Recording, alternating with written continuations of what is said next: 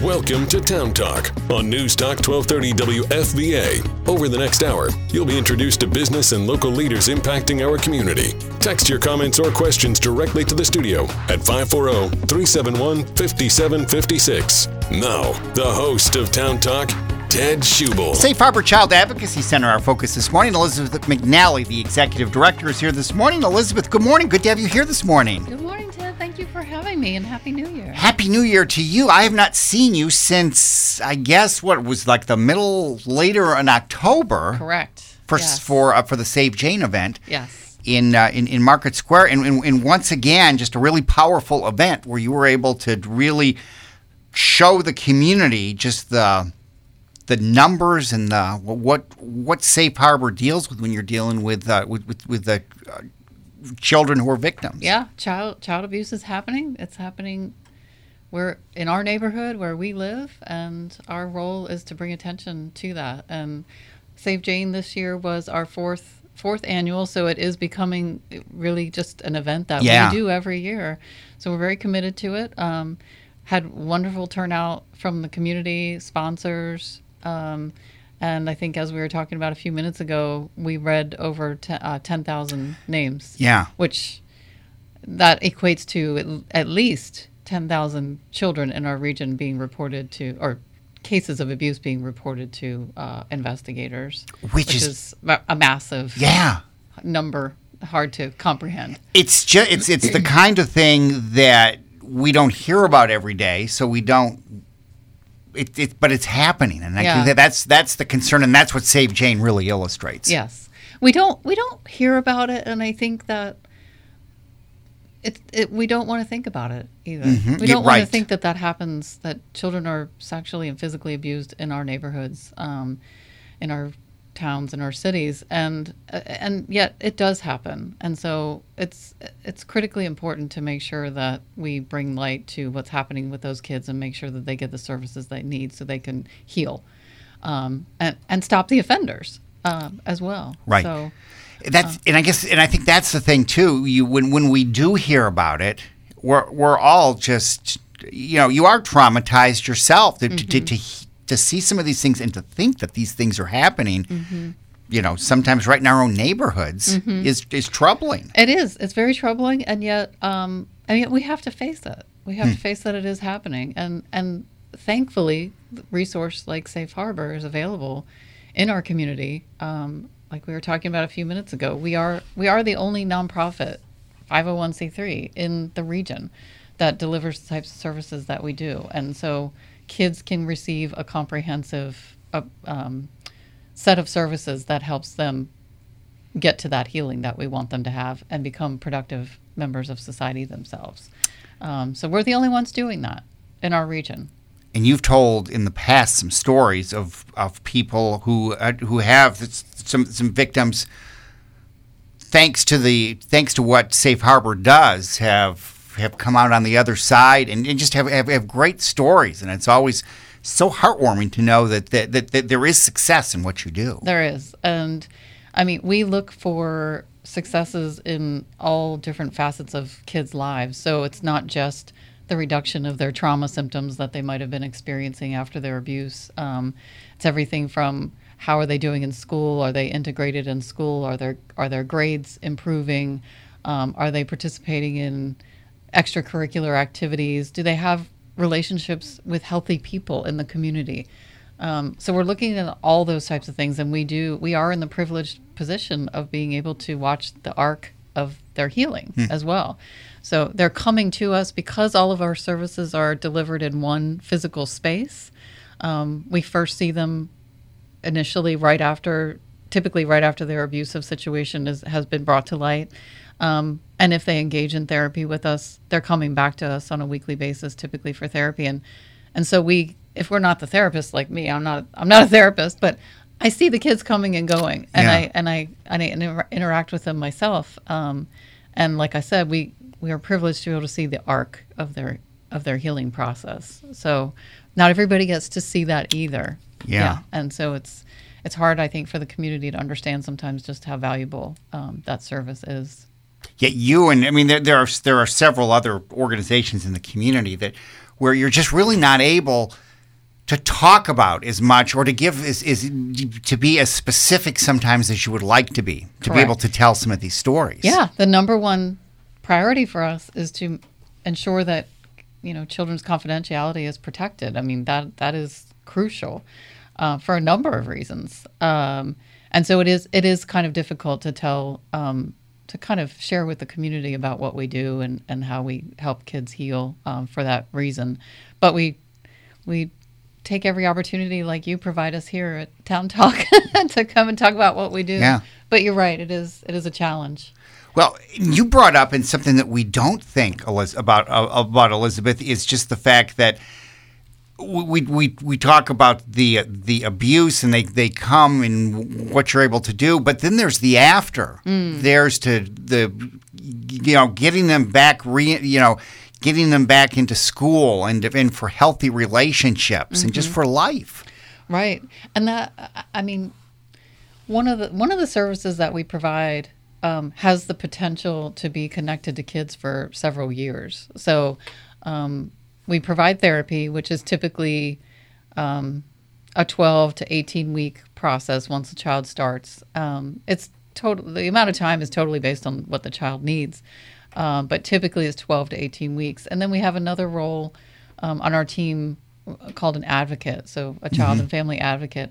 And those individuals are connected with kids from the beginning of their case, and they can stay connected with kids all the way through the life of their legal case. So if there is a case being prosecuted, their offenders being prosecuted, folks on my team can be working with that child for multiple years as the case goes through the legal system.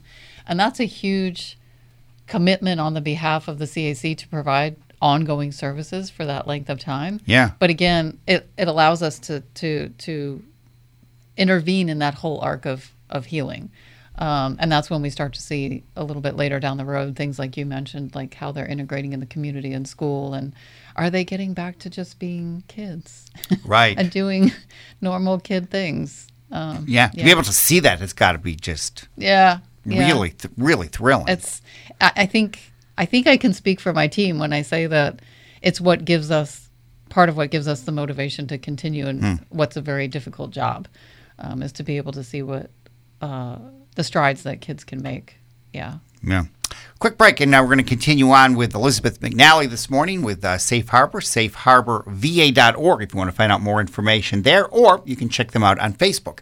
More on News Talk 1230 WFVA. Welcome back to Town Talk on News Talk 1230. You can weigh in about today's topic on Facebook at WFVA 1230 and by text at 540-371-5756. Here's your host, Ted Schubel. Elizabeth McNally here this morning from Safe Harbor Child Advocacy Center, safeharborva.org. If you want to find out more, they got a great website and also a Facebook page. So I have been hearing and seeing some things, Elizabeth, just about funding. It's federal money, the Victims of Crime Act. Mm-hmm. And so that provides a lot of funding, and I guess with everything that's going on with the federal government and everything, some of that money's at risk now of getting it. Yes. So every CAC pretty much in the United States is funded by the Victims of Crime Act to some degree or another. So it's a large pool of money that gets distributed out to CACs in various manners. So in Virginia, we're one of 19 CACs who are receiving funding through VOCA. And the VOCA fund has been dwindling over the past few years. Mm-hmm. And so we were notified a couple of months ago, I believe, that we would be incurring a 60% cut to our VOCA pot as a CAC in the next fiscal year. And that, for us, equates to over $100,000. Wow. So VOCA is, for us, the largest part of our budget. It comprises the largest part of our budget. And so that's a huge hit for us. And so we've been working with our state chapter and obviously appealing to the community as well to come up with multiple strategies to try to address this issue. But nothing has been finalized in terms of what's happening around the state and with the federal government. So we're still in the position of not knowing whether that funding is going to be, whether we're going to be able to close that gap with some other funding, or there's going to be some other resolution. So we're not sure what that means in terms of ultimately it will mean that there are children who will not receive services. That's what's if that really funding is cut. Yeah, that's what's really kind of concerning about this whole thing. Yeah. Because that's 60%. That's a lot of money. It's huge, and it's there really are ways that it could be fixed at the federal level. And so, like I said, there's multiple irons in the fire to try to put a fix in place. But it needs to happen very soon in order to not impact our next year's budget. So again, like I said, we are appealing to the community. We as a CAC have also looked for ways to acquire other funding through grants and things like that. And we've been somewhat successful, but it's a large amount of money to try to make up in a short amount of time. Right. So any help that further help that we can get from the community, we will certainly welcome. And we just talked about, and I guess that's where we talk about the people that on your team that deal with kids and everything. Mm-hmm. That's where this cut's going to be just devastating. Right. I mean, the largest part of our budget, we have about a $540,000 budget, and the largest expenses are salaries. So we deliver services to kids and families every day. So we have other expenses, of course, as well. We pay rent, we pay utilities, things like that. But the largest part is salaries. And so salaries and people and those services will take a big cut if those funds are not, if we're not able to backfill those VOCA funds, meaning kids won't get the services they need. So they'll either be stuck in situations where they're continuing to be abused, or they won't have the help they need to heal from abuse. There just will not be a place for kids to go and get the services that they need, or it will be drastically reduced and kids will still be cut out of what they need. And over the years, and why I like to get together and have you tell the story about what Safe Harbor does, is because what you do is so unique. And to have to go back to the way it was, nobody wants that. It's not even fathomable, really, to go back.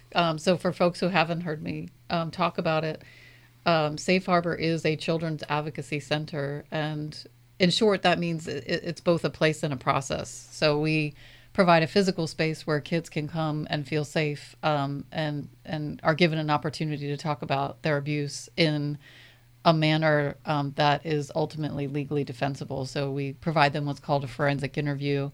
The people who deliver the interviews are highly trained.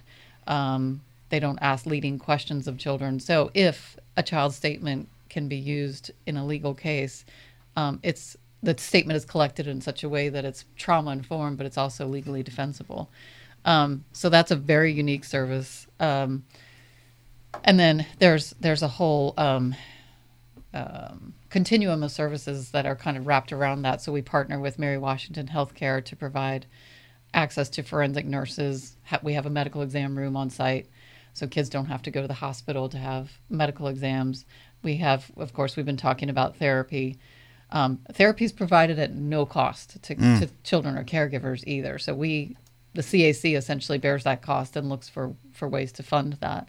And then we have our advocates that we talked about previously. So there's a whole host of services that surround that forensic interview.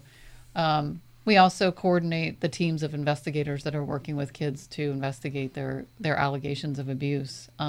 So coordinating means making sure that those teams have the information they need, but also that they have access to training in an ever-changing field. The field of child abuse investigation is ever-changing, so we want to make sure they have the latest training. So we are the only entity that does that in our region. So it is very unique, and we have the potential to have interaction with, 500 to 600 kids per year through that work that we do. And sadly, there's more kids who need our service, not fewer. Right. Yeah. Well, and you look at this area, and this is such a high growth area. Yes. This whole region. Yeah. and it is somehow this has to get figured out. It does, and I believe that it will. But it adds a layer of anxiety for the people doing the work to not know what's going to happen. Right. The work is already very anxiety producing to begin with. So, I mean, that's part of my role is to help figure out what's going to happen. But as you kind of led to a little bit earlier, it is impossible to think about what it would be like to go back to not having a CAC. Yeah. So that's not even an option. That's really not an option. No, because when we've talked about this many times, in over the years, as when Safe Harbor came, it was just it just was such an eye opener, I think, to all of us of how difficult it was for not only the children but just the investigators to be able to get the information they needed. What you do now really has changed, and you are able to get the information, but you're also, like we said, if you're able to work with the kids and help them deal with what they're going through. Right. And we're getting the information in a trauma-informed way. And another reason that it's helpful for investigators is that it allows the investigators can, in real time, observe the interview and work with the interviewer to get the information that they particularly need to advance their case. Back in the old days, the investigators might be interviewing the children themselves, which is not, they may be great interviewers, but anytime an investigator can step away and not be in that interviewer role, it gives them an opportunity to focus more on investigating the evidence as opposed to being an interviewer of a child. So for so many reasons, it's such a better way for children to be able to move through that system. It's still a system. And for kids to be able to move through that system in a way that doesn't re-traumatize them, and all of the partners all of the investigators are given a better opportunity to investigate. And to have to ask questions or to go through the process multiple times with different people, and just the friendliness of you go into Safe Harbor. You're not sitting in a room with just a table and a chair and tell us this for the fourth or fifth time. Our partners are as friendly to kids as they can be, but when you don't have a CAC, you're right. A child may be brought to like an office at Department of Social Services, and it's not child friendly. It's not child focused. Right. Our whole facility is child focused, meaning the child is the primary focus. Child focused. Mm-hmm. Everything that we do is built around the child and their experience. We feel it's very important. One of the reasons that we wanted to have all of our services in one place is because we start building a relationship with the child the first time they come to us for that forensic interview. If they end up engaging in therapy, they feel safe coming back to our building because they've already been there and they've already met us. Mm-hmm. And we've started to form those relationships with them. And so it's that holistic and seamless process is unique, and the community benefits tremendously. In addition to the kids, the community benefits tremendously from it. And it's just, I know that in Fredericksburg, in this region, people do not want that service to be gone, or kids to not have access to it. Yeah. No, and because when we were talking a little bit earlier, and you were talking just about how a case manager can stay with a person sometimes for years, mm-hmm. that helps everybody. Yeah. Yeah. But also to have this setup, you're able to make your case stronger, and persons who are guilty, there's a better chance they're going to be convicted and not going to walk. Right. And nobody wants that. Right. There have been studies done that show simply in regions and cities and towns that have a CAC, there is a higher rate of prosecution in those places. So just purely by having a CAC, you already have a better chance of getting those offenders to a prosecution to begin with. Yeah. Well, when I got the letter in the mail, I was panicky, and I would have contacted you, but I knew a board member, so I got the information there, because it is like you said, the community doesn't want this to go away. No, No, I'm sure. So, And the message is going to continue to be out there. So part of our aim in getting the message out there is me coming here today. I'll of course be sharing this podcast, but we're also involved in, for example, we're going to go to the General Assembly for an Advocacy Day in February. Okay. February 2nd, February 1st or 2nd. So again, there are things happening at the state level that our state chapter is sort of coordinating, but all the CACs are involved in getting the word out there and educating people, not just community folks, residents of the community, but legislators, lawmakers who have influence and can help these decisions be made to resolve this problem. So we're working at multiple different levels to try to get it resolved. But yeah, the community will keep hearing about this. well, and they should, because I look at you. I mean, I hate to even mention any other groups, because there are so many good ones, and I don't want to leave anybody out. But the fact is, you're part of this group. A lot of us, we just don't. We go about our lives and we don't know that it's going. But then when you know somebody, or even if your family then ends up being involved in something like this, you're just eternally grateful that there is a safe harbor in our community. Yeah, and thank you for that. But you do raise a good point, which is the Victims of Crime Act funding does fund more than just child victims of abuse. Mm-hmm. So there are other community agencies that serve survivors of abuse. They might be adult survivors who are also going to be impacted by some loss of VOCA funding. So it's victims in general who are going to be impacted. And so I know that they're working as well to try to get those funds replaced. Yeah, it's a terrible problem for victims generally, that this funding source is at risk. Yeah, well, and that you have to be all of a sudden, this, like you said, at such short notice. Yeah. All of a sudden, you might have to replace this. Right. And for everybody. So. Right. Thanks for the update, and we'll continue to talk about it. And and I guess if someone does want to contact either Senators Warner or Kane, or even your General Assembly members. Yeah, we have a couple ways that they can do that. We've been sending out to our core group of advocates and community supporters an e-newsletter, and that e-newsletter every 2 weeks goes out and contains information about who they need to contact and some sample messaging. You can if you would like to get our newsletter, you can go to our website and put your email address in. We don't share the email address with anybody else, but that's another way to get updates from us. You can, of course, go to our website. There's a donate button on every page of our website. So if a person wants to donate, they can easily do that as well.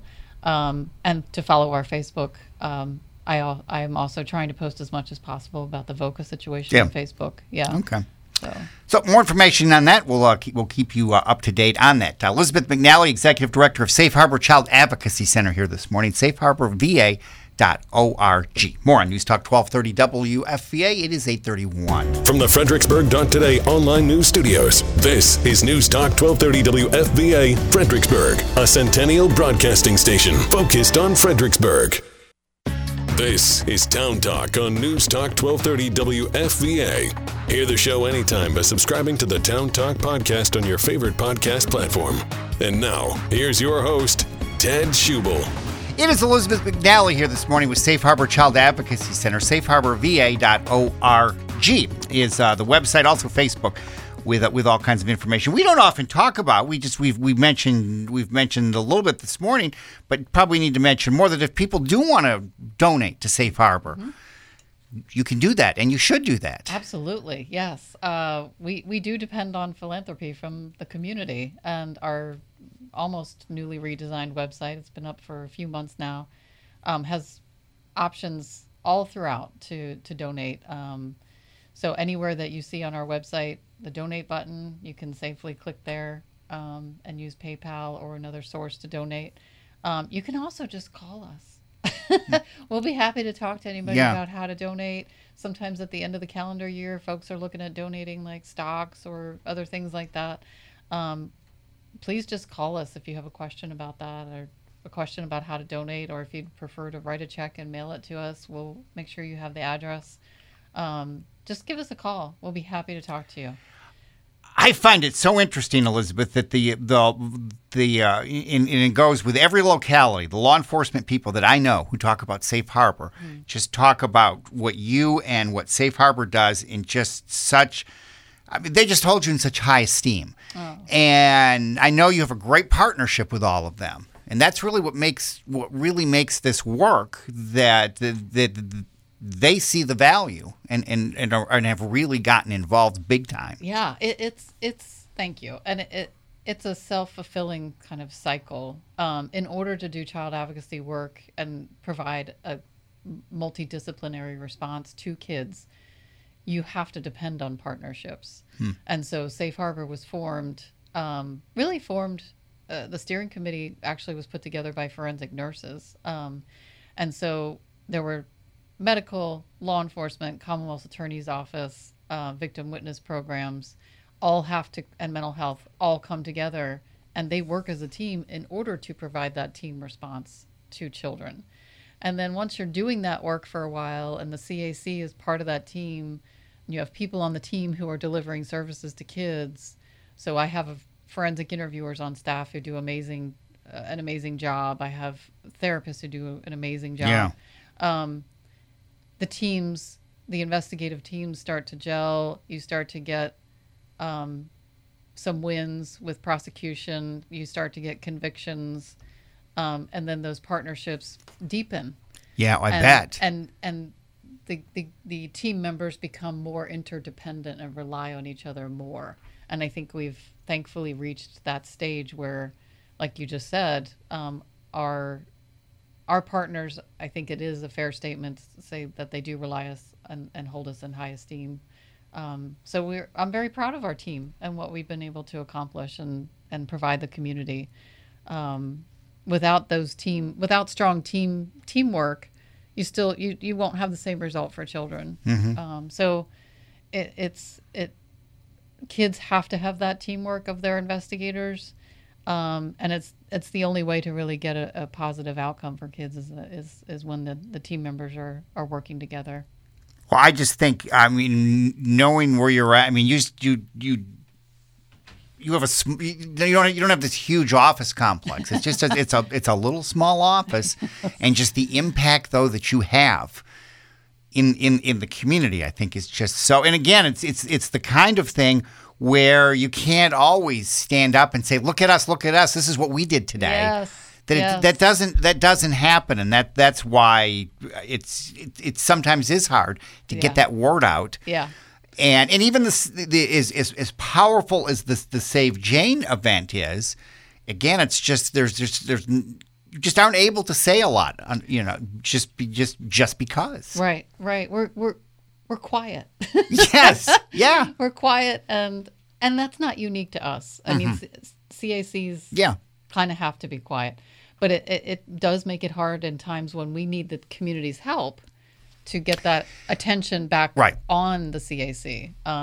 It does make it kind of difficult. So it's a tightrope that we're walking all the time, I think, of educating the community about what we do while protecting the confidentiality of kids, and that is the most important. And yet we also need the community to know what we're doing and how we make the community stronger and how the community can support us, especially in times like this when our funding is at risk. It's hard. In April, and we'll have you in talk about this even more, about when there's the focus on child abuse throughout the month of April. But it really became clear to me years ago when localities started putting the pinwheels up. And to go around and see those in Spotsylvania, Stafford, the city, and elsewhere, to go places and see those pinwheels that represented a certain number of victims in each locality shows you that we don't see that, but it does happen. Yes. Yeah. And that's where that's where everybody we talk to, everybody we have talked about being involved in this is so vital to making a community stronger and healthier. Yes, healthier and stronger, like you said. And we'll be planning some activities for Child Abuse Child Abuse Awareness Month, like you said, which is April, and we do to the best of our ability, we try to be at all of those events where our partners are planting the pinwheel gardens and things like that. And we do a small pinwheel garden at our location as well. But we'll be planning some activities. The month will be kind of capped off with it'll be our 15th annual golf tournament. So it's been going for quite a while. Yeah. So April 29th will be the 15th annual golf tournament, and that is going to be held at Fredericksburg Country Club. And the community is super supportive of I was going to say, that's been a popular thing. People love it. Yeah. Yeah, and it's a great day. I mean, the country club is awesome. I don't play golf, but it's great to just be outdoors in a beautiful setting. And I mean, it's sold out every year, and I don't think this year will be any different. So please check our website, look at our Facebook. We'll be posting more information about how to register for that coming up soon. But right now, just save the date if you're interested. And we usually do raise a good amount of money through that event. Just to talk about a warm day when we're in the days that we're in right now is always good. Thinking about a warm day. Yes. Yeah. Safe Harbor Child Advocacy Center. Our focus this morning with Elizabeth McNally, and she is the executive director, safeharborva.org. You mentioned it once, and you always mention when you come in here a place and a process, and that really is what is what you are. If people suspect that there's child abuse, you're not the one that they go to. If you suspect that's something that you should. Yes. Contact law enforcement. We will certainly field calls from community members if they have a suspicion, and we'll make sure that they get to the right place. But what they need to do is contact Child Protective Services. There's a hotline number, which is, if you're calling from Virginia, the number is 804-786-8536.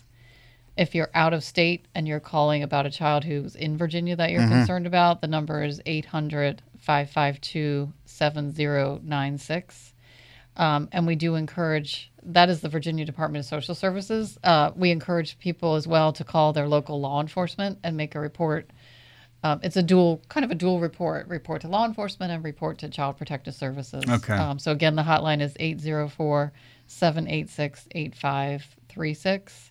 And we encourage everyone in the community to look out for kids. And if they suspect a child is being abused, they can make reports anonymously as well. They don't have to give their name if that makes them feel more comfortable making a report. But we should all think of ourselves as people that need to make reports when we see something. It's a see something, say something kind of thing. And maybe everything is innocent, but at least if you're suspecting something, you really... Like you say, you can.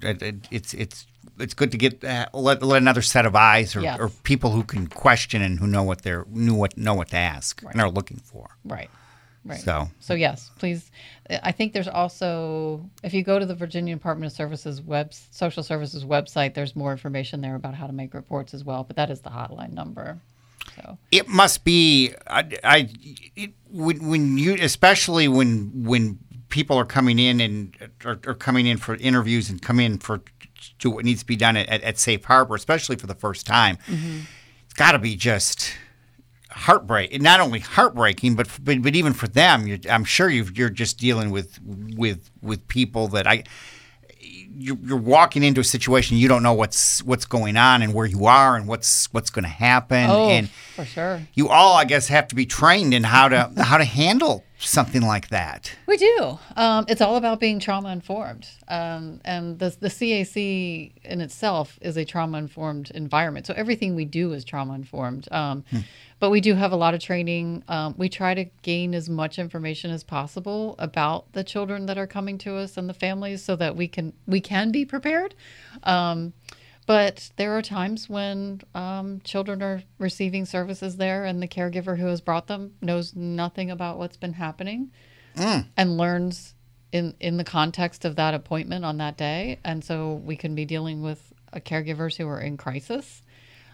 We can be dealing with kids who are in crisis. We've had an crisis beyond coming to a CAC for an abuse situation, but we've had an increase in the number of kids who've made suicidal ideations within the context of their initial appointment. Yeah. And I mean, we've seen an increase in that just over the past 2 years. And so now we're doing additional work to screen kids and make sure they get to where they need to go when they're making suicidal ideations. So it's very layered, and it does require a lot of training to provide the most trauma-informed service in that moment and bring our best selves to the service in that moment.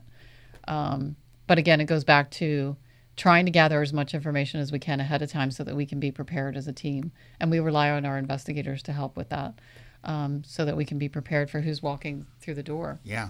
Yeah. No, and you talk about your team and the kind of training and education that they have to have. Are you still looking for I know that are you still looking for any more team members Not at this point. Okay. No, we've got a full team for now. We have a full team, and the team is awesome. Hats off to them, because boy, as you describe some of these little things, I just in talking to you, it just brings up a lot of things where I'll be thinking, I never thought of that. Yeah. I never thought of that. Yeah. Yeah. So like I was saying, the most recent kind of challenge that we've come across is more kids making suicidal ideations. Yeah.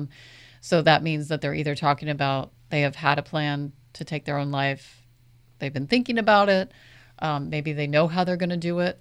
So sometimes kids have to be referred to immediate clinical intervention like at the hospital. I was just going to say, boy, that's the kind of thing that all of a sudden that may change what the textbook says how you're going to do this. Exactly.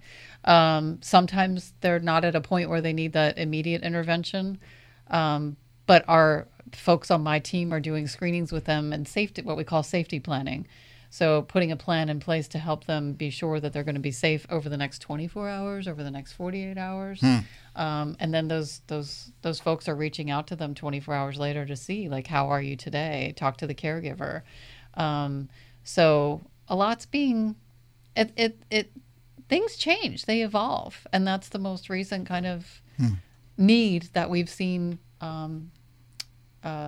demonstrated by kids, which is sad. It's sad. On top of all of this, on top of what's going on, then all of a sudden that has triggered this. Yes. Yeah. Yeah. So we're constantly, we've provided opportunities, and I think there's an opportunity coming up in a couple weeks for more training around suicidal, working with kids who might be suicidal. We all go to a training once a year that's like 2.5 days, a conference really, and it's geared towards people who work in CACs. So we prioritize that as a team, and we go get training at that, and folks are getting training kind of throughout the year. You told me, I think last time we talked about you've also had training yourself just on how to be able to work with the people that you work with, and just help them through the everyday ups and downs. I have taken some training on it. I'm also looking. It's called. It was really secondary trauma training. So when you do this kind of work, and my team who is doing it firsthand with kids, they can start to experience secondary trauma of listening to the disclosures of kids and doing advocacy work. And so I have had some training on how to work, how to be a supervisor to those folks. And it's an evolving process, and I am nowhere near being fully capable of even doing that myself. Yeah. Yet. But one of the things that I have prioritized is looking for some funding to bring external folks in to provide some support to my staff as well, because it's hard to be a support when you're also in the team who's delivering the services. So it's a difficult thing. So one thing that CACs do sometimes is they bring in external people to provide that secondary support to their staff. Sometimes it works better to have an external person come in. So that requires some grant funding to pay somebody external. So but looking after the needs of the staff as well as they're experiencing potentially secondary trauma is very important for the longevity of the team. Right. Yeah, you want to keep that in mind, too. Mm-hmm. Yep. Safe Harbor Child Advocacy Center, Elizabeth McNally here this morning. One final break, and we'll wrap this up. safeharborva.org. We'll conclude on News Talk 1230 WFVA. This is Town Talk on News Talk 1230 WFVA. Download the all-new News Talk 1230 WFVA app for Apple and Android. Text your comments or questions directly to the studio at 540-371-5756. And now, here's your host, Ted Schubel. Elizabeth McNally here from Safe Harbor Child Advocacy Center, safeharborva.org. And like we said, Elizabeth, if you want to get involved with Safe Harbor, what a great organization to get involved in the community. Again, you're not always out there with stuff on T-shirts of cute little phrases and all this kinds of things. But what you're dealing with, it's so, as we've talked about. I mean, it is always really sobering to talk to you, to realize the things that are going on. But the things that are going on that you're able to provide, it does provide hope. It provides hope. It helps the kids who have suffered. But also, the work that we're doing is creating a healthier community down the road. We need support, and we need the community to be behind us and continue to be behind us. Anyone who would like to make a donation, please visit safeharborva.org. There's a donate button on every single page of our website. Some folks like to donate kind of the old-fashioned way with checks, and please call us. If you have a different method you want to use, please give us a call. We'll be happy to talk to you. What's your number? Do you know it offhand? Oh, sure. It's 540-891-6280. Okay. Any of us will be happy to talk with you. Visit our website. We are trying to increase our Facebook presence as well, so please follow our Facebook page, where you can find us by searching at the symbol CAC Safe Harbor on Facebook, and the same handle on Instagram. And if you see in a national story, or even a statewide story about the Victims of Crime Act funding, that impacts Safe Harbor. Correct. So be aware of that, and there's the chance that there could be some significant funding, and that's why all of us getting involved with Safe Harbor is so important. Yes, absolutely. Thank you for saying that, because there are strategies at the federal level and at the state level in play to try to resolve that issue. So, and if there's questions about how you can be involved, please call and ask for me, and I'll be happy to talk with anybody about how they can be involved in the advocacy around that. And again, there is a sign-up page on our website as well if people want to start getting our e-newsletter, which only comes every 2 weeks, but it contains information about.